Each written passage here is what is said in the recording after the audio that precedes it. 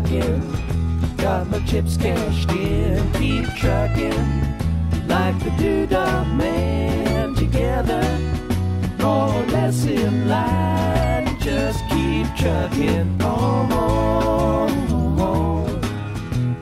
Welcome to the new season of the VMP Anthology Podcast. Over these 6 episodes, 2 members of the VMP editorial team who are far from dead experts take a deep dive into the 8 albums featured in this edition of VMP Anthology. So get on the bus with us and follow along with our long, strange trip. Arrows of neon and flashing marquees out on Main Street. Chicago, New York, Detroit, and it's all on the same street. A typical city involved in a typical daydream. Hang it up and see what tomorrow brings. Dallas got a soft machine. We're here to talk about the Grateful Dead. And I guess to start, Amelia, do you remember the first time that you were aware of the Grateful Dead? Oh, to be honest, no. Well, and part of my reason for asking that to start is really I sort of think they're a band that just you're just aware of them always. Because I mean, I know when I first listened to them, but I know that I knew the name before then. They are one of those the Rolling Stones or the Beatles even. They're just prolific, and you sort of grow up kind of hearing that name. Mm-hmm. Actually, it's funny that you asked that. I'm kind of having a memory now of listening to the Grateful Dead for the first time, or actually hearing a Grateful Dead song, or being aware that a song I've listened to was Grateful Dead, and knowing that name, and me thinking that as a child I would hear the Grateful Dead and just assumed it was a doom metal band. I remember being really surprised by the type of band the Grateful Dead was, just due to the word dead. Yeah, they were not muscly, scary guys yelling at you, right? Yeah, no, the opposite of that. They were guys wearing sandals or no shoes at all. Right. And that was surprising. I remember feeling almost embarrassed that I had assumed that. So I guess that is my first. That was probably early middle school, and that was my first time being introduced to the Grateful Dead. How about you? Do you remember a specific moment? I mean, the first time that I remember consciously hearing the Grateful Dead was the show Freaks and Geeks, which now has taken on this cult status show. But I religiously watched that show every week because I was a geek at age 13 and was this is a show about guys who are obsessed with Star Wars getting picked on and stuff. So I was this is my story, man. This is it. And in the final episode of that show, the main character is stressed out because she doesn't know what she wants to do with her life. And she gets into this prestigious program, I think at the University of Michigan. And she decides she's in the counselor's office and she's I don't know if I really want to do this. And he gives her a copy of American Beauty by the Grateful Dead and was this will give you the answer to all of your problems. And I remember being, 14 and being yeah, man, that has to be true. That this album will give me the answer to all of my problems too. And so they played Box of Rain. Because he quotes to her, what do you want me to do for you, to see you through? And I remember specifically going to Target with my parents and being I need to go and find the CD. And they had the CD. And so that was me getting into the Dead. And I don't think that I listened to any song but Box of Rain on that CD for at least a year.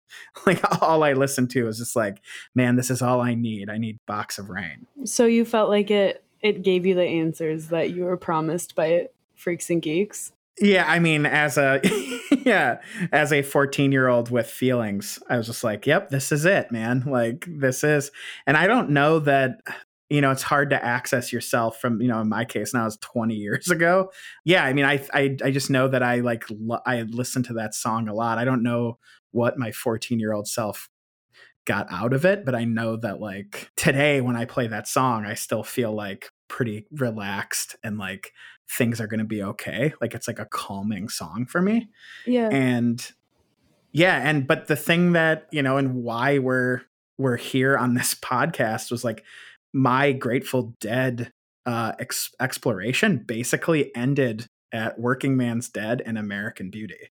And I never got much deeper than that because I think for, like a lot of people, the Dead represented this like huge, like monolith thing that, you heard that the live albums were where the band was at their best, but you go to the record store and there are a million live albums and there's Dick's picks. And I'm like, I don't know who Dick is.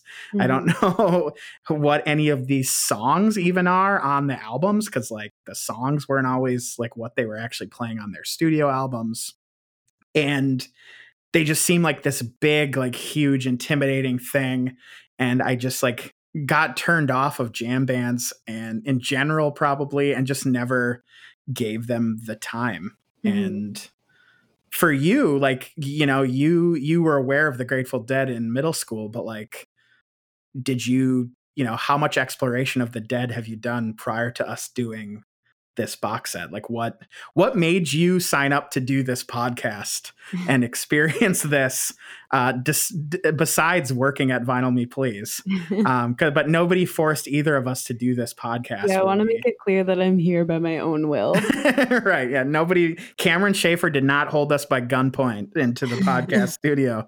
But yeah, like, I mean, for both of us, like I guess for you, like, what experience did you have with the Dead prior to this, and what made you really want to do this podcast and experience this, alongside the people who are buying this and getting into the Dead?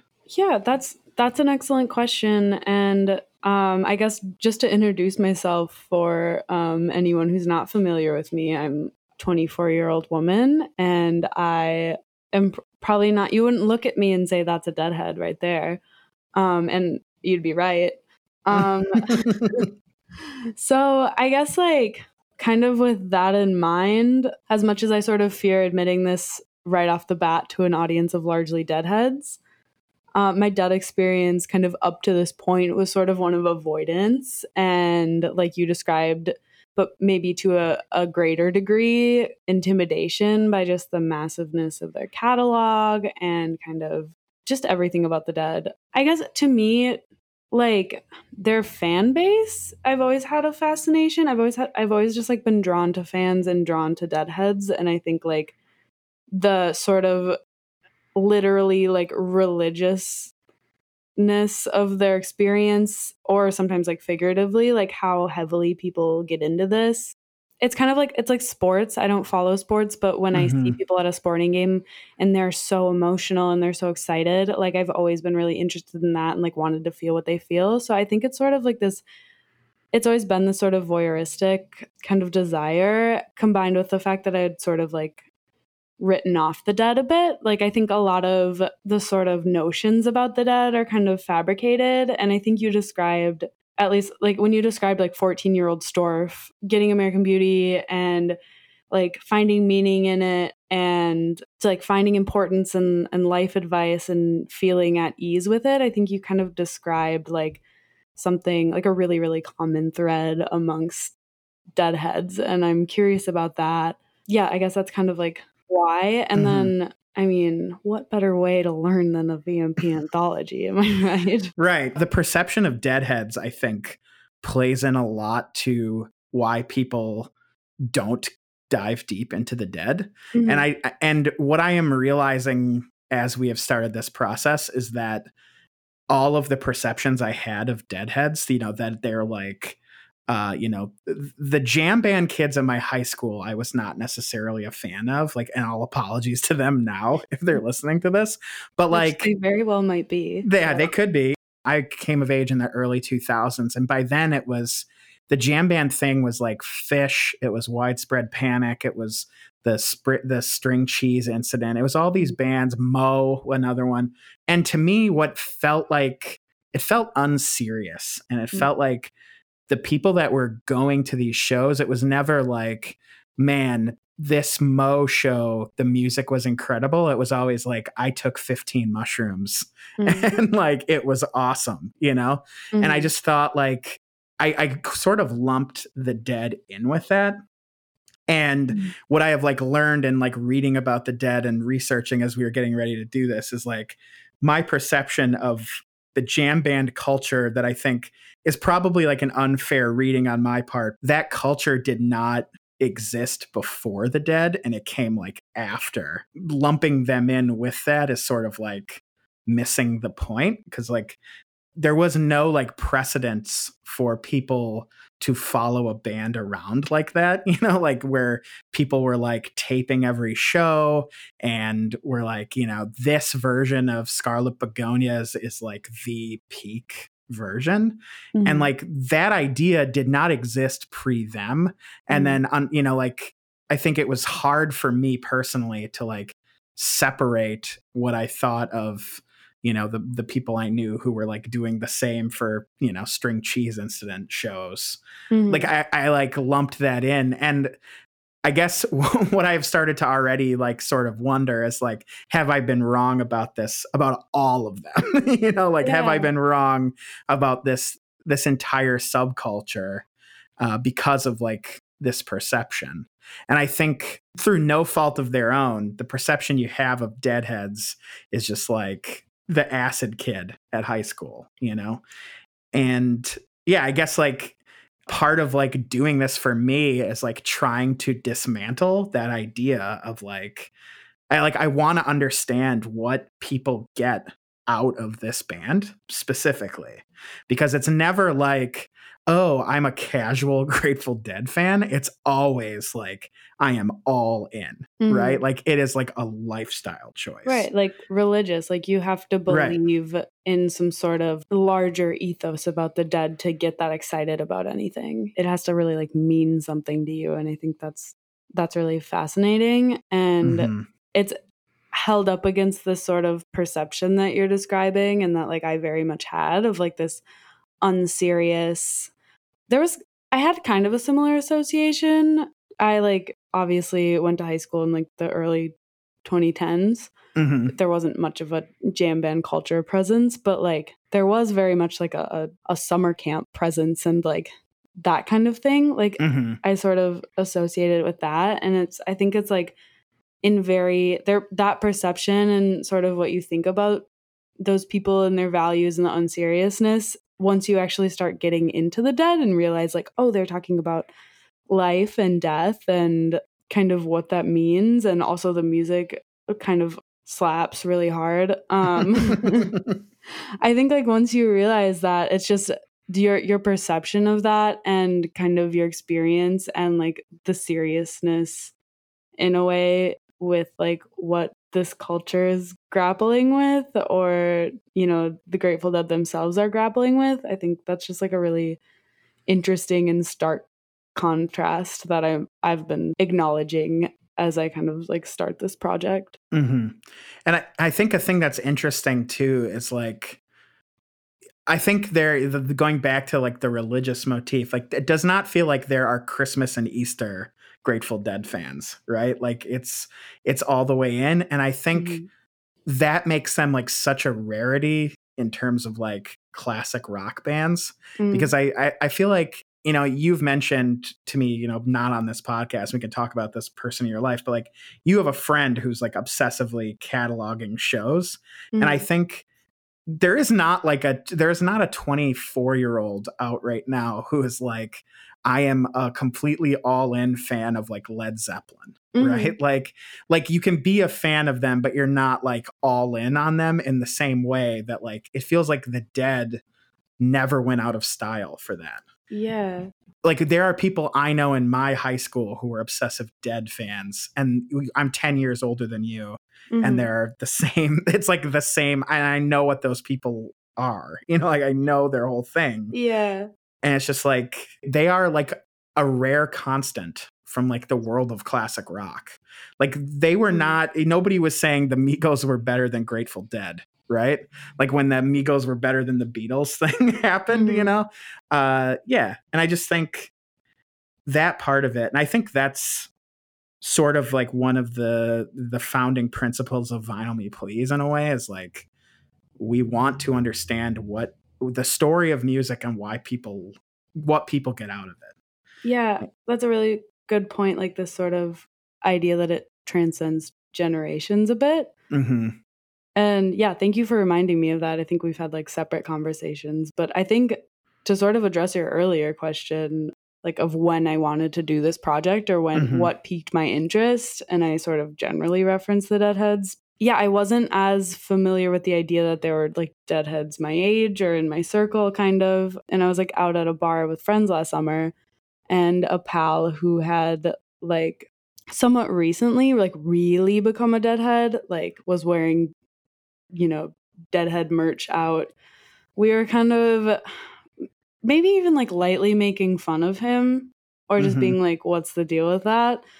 And he pulled out this like massive checklist, and it was so systematic and so like strategic and everything that it sort of like violated like what I thought of like the Dead as hippies and like this sort of, you know, free spirited. It was just like so systematic, and it just broke down this like massive checklist of Dead tapes and ones he'd listened to, and it felt like kind of this like sort of scavenger hunt. And after that, I was like, I mean, that was really like my first glance into Dead culture and what this is, and hearing him kind of talk about that and the way he was going about that. And even like, I think he had been doing this, I don't know if this is entirely correct, but like with like his older brothers. So just the idea that it's sort of like passed down and something you share and like do together. That's kind of when the switch like flipped for me, at least. And it became like, oh, the Dead are a name I know. I know some of their songs. They're iconic, similarly to the Beatles, and just like not really questioning that to like, oh, this is an entire thing that you can really like lean into and learn about, and still kind of exists and influences artists today and generations today. Right. Yeah. And I think for me personally, like, I feel like I've spent the last 5 years like undoing a lot of the ideas that I had about different like musical genres and like scenes, because I feel like when you're a teenager and even into your early 20s, some of us never grew out of this, unfortunately, but I think you have the thing of like, you know, you're defining yourself by what you, as much of like what you say you don't like as you do of what you do like. And I feel like in a few years ago, I went and spent a week at a country music festival. And I like up till then said that I did not like country and I didn't listen to it. And I just went with the idea of like, I want to understand what these people are getting out of it. And now it feels like this is an opportunity to do this for the Dead, because like with country music, you know, as you and all my coworkers of Vinyl Me Please know, I now, you know, Sam Hunt, listen to him like unironically and like fucking love him and try to get everybody on staff to listen to that stuff. And yeah, like the opportunity to sort of like, you see all of these people that they are getting like something out of this that seems to like very much be improving their lives, you know? And the idea that like you would be completely closed off to that just feels wrong in a way, you know, like you should be open to that. And that's what that's like my main thing going into this too. It's just, you know, you want to, even if I feel like this will be a success if I get even like a piece of that, you know, the thing of your friend, like methodically going through the shows, like if I even get a slice of that, I feel like this whole thing will have been a success, right? Yeah, a slice of that, and just any like just glimmer of sort of personal connection to this sort of entire whatever like the life force is inside the Dead that people seem to share, like unequivocally to anything I can think of. I think I like came here to the VMP Anthology podcast to learn that, and then hopefully to understand it, and then, you know, most ideally experience it myself. I feel like this might be like a good segue to talk about like how we're dividing the episodes up. Yeah, it is. I was going to segue to that as well. So wonderful. yeah, there's obviously just like a ton here, and the box set was curated not by us but by the geniuses at Vinyl Me Please. That sounded sassy and it wasn't. Yeah, no, yeah. But the geniuses at Vinyl Me Please, it's like split evenly into live albums and studio albums, and we've split them up, so I'm kind of tackling the studio albums and Storf is tackling the live albums. And I think it sounds like we share like a core desire of like wanting to understand, but I am kind of curious, since you are like have been a longtime fan of the studio albums and at least like a handful of them and are like intimately familiar with them, like what you sort of walked into these set of live albums sort of hoping to accomplish and how that kind of like deepens the goal that you've outlined. Yeah, like you said, like, yeah, I mean, I'm intimately familiar with American Beauty and Working Man's Dead. And I know that I had a CD at one point of Terrapin Station too. And the live stuff always just felt like a huge like obelisk. Like I'm envisioning when I'm thinking about it, like the 2001 Space Odyssey thing, like that, understanding what the Dead live was, because I honestly like have not listened to basically like anything live. And the thing that I'm like really looking forward to like going into this is, you know, understanding, I guess, like why the live shows are held with such reverence, particularly the Live in Europe album that we are featuring in the box, I think is considered sort of like the band's first like really like golden live period. And I think like understanding the different like nuances that a Deadhead listening to them that has experience listening to tons of the live shows, like that they can tell you like this guy was playing keyboard. Like I'm really excited to get into like the minutia of the live Dead experience and, you know, being able to sort of like discern the differences in them. Right. What are you looking forward to going into this, like especially the first round of studio albums? That's a good question. I think it's kind of changed from when I sort of signed up to do this project. And now that I've sort of, you know, familiarized myself with the studio albums and I'm kind of preparing to do some of these interviews. I mean, I think at first what drew me to the studio albums was my lack of familiarity and some like, you know, some like nice tight songwriting and maybe what could be considered, or definitely is, more approachable, like a more approachable format of the Dead kind of is what drew me to that. And I thought it would be a really nice stepping stone or gateway into sort of understanding the Dead at large, which I think is totally true. But as I've learned more, I think like a sort of loose inverse of that has become true, in that like this is a band that's like lauded for its live performances and the, like you said, like the minutia of that. And I don't think you'll find a single Deadhead, and, you know, if you're out there, correct, please yell at me on Twitter, that will like claim that the studio albums are like why you get into the Dead. Mm-hmm. But I guess like because of that and sort of because of like the energy and the plane that the Dead operates on and kind of their history of kind of clashing with the traditional like music industry and a studio setting, I'm just kind of like curious. I've kind of developed a fascination with like what happens when you sort of try and bottle that. Interesting. And I think in the case of like Working Man's Dead and American Beauty especially, you have these like really incredibly written, incredible songwriting right there.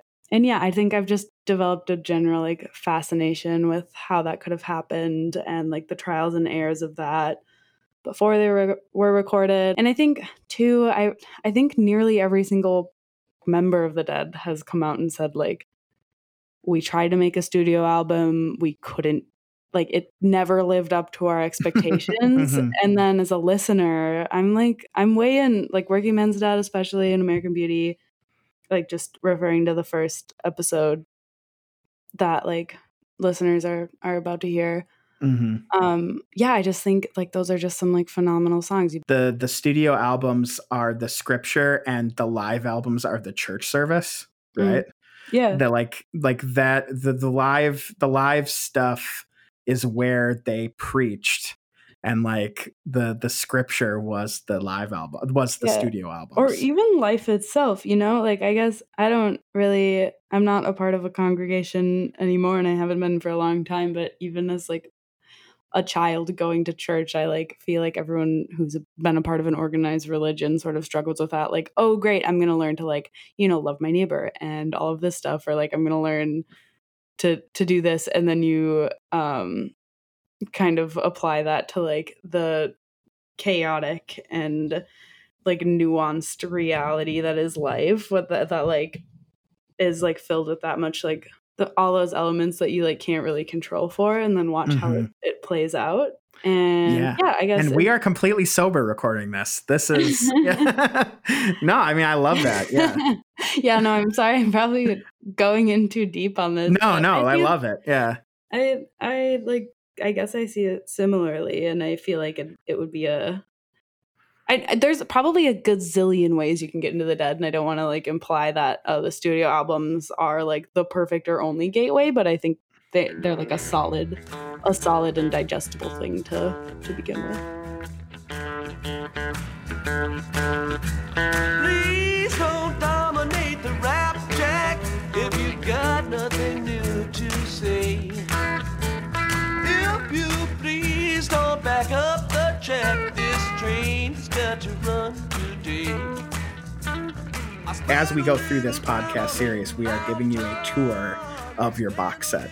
And in that tour, we are going to interview a mixture of writers and people who have thought a lot about the Dead, are like super fans in a way that we are not. And like, we're basically going to get them to explain to us like what they get out. Can I revise like just a small wording thing? I don't think we're giving anyone a tour. I think we're inviting people to take a tour alongside us. Yeah, okay. Yeah, good idea. Yeah. Not qualified to give a tour of the Dead, but yeah, we are not licensed tour guides. We are amateurs. So the first two albums in the box are obviously American Beauty and Working Man's Dead. And like my own journey with the Dead stalled out at those two. And I think like those two, and they say it in the documentary, like it's sort of like, it's almost like that's its own scripture. It's like, those are the first two albums. Like they are the ones with all of the like recognizable songs. They're like the beginner version of the studio Dead. Right. Mm-hmm. And then the next episode is Live Dead and Live in Europe 72. And those are sort of the entry level live albums for the Dead. That like the Live Dead album is them at their most like psych rock, like freak out version of the Dead doing acid tests. And then Live from Europe is where you're first starting to see them do, 18-minute versions of songs, and like things are getting longer and all of that thing. And then it's like episodes 3 and 4 are like deeper studies. It's like the 203 class instead of the 103, that we go to Wake of the Flood and Terrapin Station, which are deeper cut studio albums. And you maybe aren't sure like which studio albums after those first two to go to. So like, here is your curriculum. Like, here's the two. And I also think they're like a solid like checkpoint too, sort of in the journey of the Dead. Like, let's check back in with like where we're at kind of in a studio setting, and just to sort of like see that evolution, I guess. Right. And that story sort of like, the Dead, they made other studio albums, but like after 78, they're mostly a live band. Mm-hmm. So then the last two live albums are Reckoning, which is them really playing with their live form, because that's an acoustic tour. They like went out on the road and did not play electric guitar, and then, which is what acoustic means. As this journey goes on through this season, we will end this season with sort of a catch up between the two of us. And, the final episode will be sort of where are you at with your own Dead fandom? Because in between now and when we finish doing interviews for this, I think both of us will be obsessively listening to the albums. Yeah, like I think it'll be interesting. And if this goes the way you think it might, what do you think, like, how do you think you'll feel about the 4 studio albums? Wow. Dang. We're going off script. We didn't have a script. But that's a really good question. How do you think I'll feel about the 4 studio albums? I think I'm already starting to feel like I get it more. Like I've definitely swallowed any sort of initial, as we kind of outlined this sort of skepticism that a lot of people have toward the Grateful Dead, and that we both kind of carried. And just simply becoming familiar with these 4 albums, I'm like, these are tight songs, just on a very like superficial level. Like I like this music, like that alone was kind of the goal. Yeah, I mean, I mowed my lawn to Live from Europe last weekend and was like, man, this is super tight. Like, just, an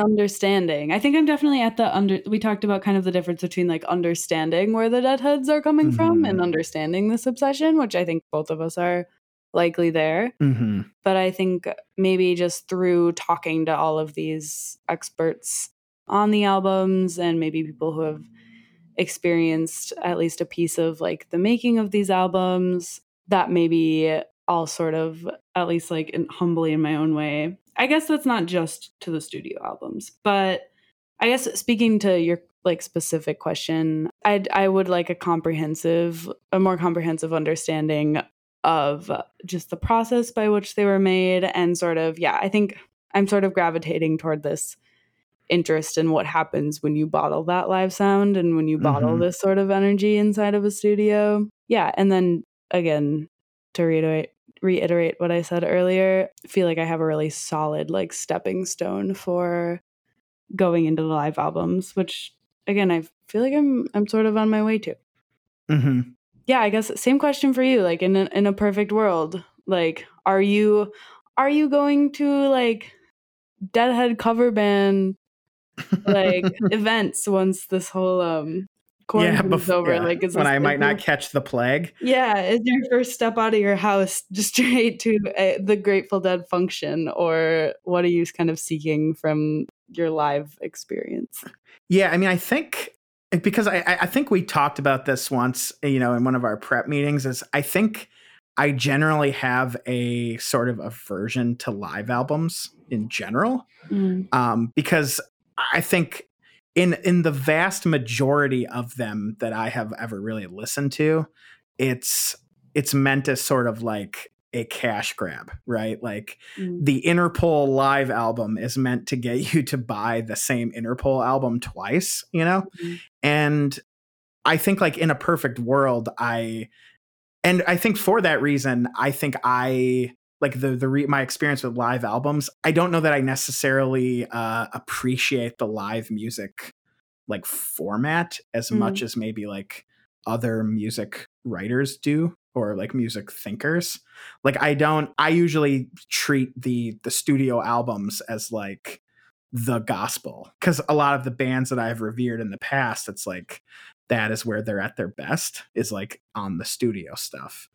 And I think like in an ideal world, I leave this with like a new appreciation for the power of live music, which feels like a big corny thing to say, but like I think if any band is going to make me appreciate the like differences and nuance and like why seeing a band live is important versus buying the studio album, I think it has to be the Dead, right? Yeah. If I'm going to appreciate live music as a format more than I do now, it will be through this, Yeah. And I think I'm like on the journey to doing that, but I think I'm maybe a little bit skeptical still at this point. Yeah. Yeah, we did talk about this a bit, and just as we've been sort of beginning this project. And yeah, I think already I'm not even covering the live albums, and I feel like it's kind of impossible to like respect the Grateful Dead and understand the Grateful Dead without sort of changing any sort of perception you had about live albums if you didn't already have that to begin with. Right. Seeing them as like their own art form and as like something that you can get something out of a live album that you absolutely can't get out of a studio album. And like, I don't know, I've long time been like I love like pop music, you know, like I love that idea. And I shared those kind of views. I think it's just like, you sort of have to realign that. So I agree. I like hope that and feel as though that even though I'm just like covering the studio albums, that there's something like broader to be said about the live album as its own sort of entity. Mm-hmm. Even just like watching the documentary, the idea, gosh, I'm going to like butcher whatever like quote or whoever said this. I apologize in advance, but just I think they just kept reiterating this idea, this sort of like central theme of like anything could happen at any moment, musically speaking. And if you want to extend that beyond the music, that as well. And that was sort of like mind blowing to me when thinking about live albums. Cause yeah, same as you said, I've sort of written them off or sort of struggled to see what other people see in them. Yeah. And I think that's the thing that I'm starting to learn about the Dead is that their whole thing was like chasing some form of like musical perfection. And I would think that most of the band never thinks they actually got it. But that pursuit of that is what kept them on the road for, close to 30 years and keeps them performing now. Is that like, as Dead and Company, that like the pursuit of perfection in music is like a lifelong pursuit and is like worthy of spending your life chasing. Mm-hmm. And ultimately probably like unattainable, but that's part of it. Yeah, which is I think like the zen of the Grateful Dead ultimately is that like you just and that part of it feels like the Grateful Dead speak to life in a way that maybe the Beatles don't. That like because the Beatles albums are basically perfect, right? Like there are certain Beatles albums where it's like it's been worked over and it sounds like there's nothing else that sounds that good. And the Grateful Dead spent their, we're like, we have not gotten it perfect and they're just going to keep trying. And that's like the acceptance of that kind of, and they're not claiming to either. I feel like that's kind of something that like sort of in reverse of like what I respect about the Dead has sort of like irritated me about the approach to like, the Beatles or people who are like up there in terms of like how we sort of classically and historically like consider, rock music. There just seems to be this like acceptance of that idea, I guess. I don't know if that makes sense, but yeah, I think that the Beatles and the Stones and Zeppelin and any number of bands since have been, I am trying to be the best band. And the Grateful Dead feel like they're just trying to be the best Dead. And that's different, right? Like, and that reads as sort of, I think like from the outside, it can read as just like resigning themselves or something, like they're not trying to be the best or whatever, but like there's maybe more honesty in that pursuit, Yeah, I was sort of like skeptical. That was another thing I was skeptical of, like going into this project or just like sort of circumventing the Dead throughout my life, like through my like listening experiences. Like a touch point of avoidance was sort of this idea that I thought was kind of like a farce of like authenticity, and like it seemed like they weren't performing or like after anything, I guess. And to learn more and come to find that that's like a pretty genuine pursuit, especially compared to like bands you could like discuss that are like of this caliber or like carry this much weight in rock music. That was sort of just another like misunderstanding, I suppose. I had going into it. Yeah, agreed. And I think through the course of this, I think there's going to be a lot of like perceptions that we had about the Dead that are like we're on the precipice of completely like dismantling them or something, that like as we embark on the rest of this podcast season, I think any perception we have of the Dead is probably going to be changed, Yeah. I guess in response to that too, I think I kind of developed a new goal as you said that, which is like kind of why. Like, why do we have, obviously there like maybe is some truth to it too, or like their fans bring some truth to these sort of like negative perceptions we have around the Dead, but I guess I have a lot of curiosity of like where I got that.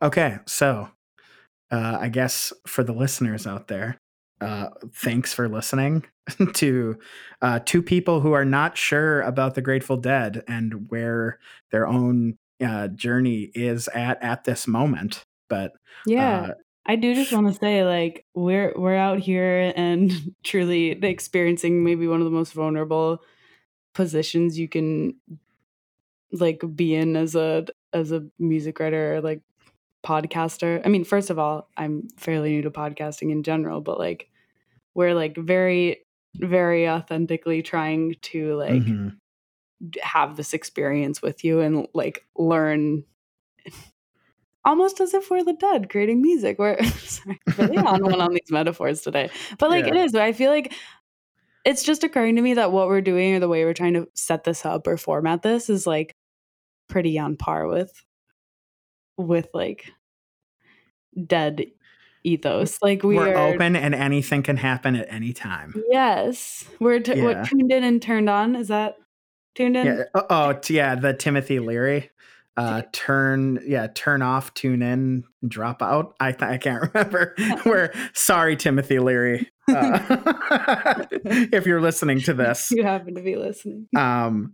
But yeah, I think that's going to be a different thing for the Synthology podcast because this is my fourth one of these that I'll have worked on, and I think this is going to be a different experience for everybody. If this is your sixth Anthology podcast, like welcome. Thank you so much for listening to us. But this one really is us alongside of you, like trying to figure this out. We'll be doing it a couple weeks ahead of you because we're recording these podcasts in advance, but it's essentially the same journey. And we just are able to call up, people like, David Lemieux to tell us why the Dead are special. And if you aren't alongside us, and you're not just learning about the Dead and you're just a Deadhead, like watching two fools navigate their way through the Grateful Dead, then also welcome and go easy on us. Yeah, please. Her Twitter is at Amelia Sutliff and mine is private. Just kidding. Yeah, I think that's it for this. This season of VMP Anthology Podcast is written, hosted, and executive produced by me, Amelia Sutliff, and me, Andrew Winnesdorfer. It's produced by Gabe Harder with assistance from Jonah Graber. Special thanks to all the listeners who are listening in and bearing with us on our Grateful Dead journey.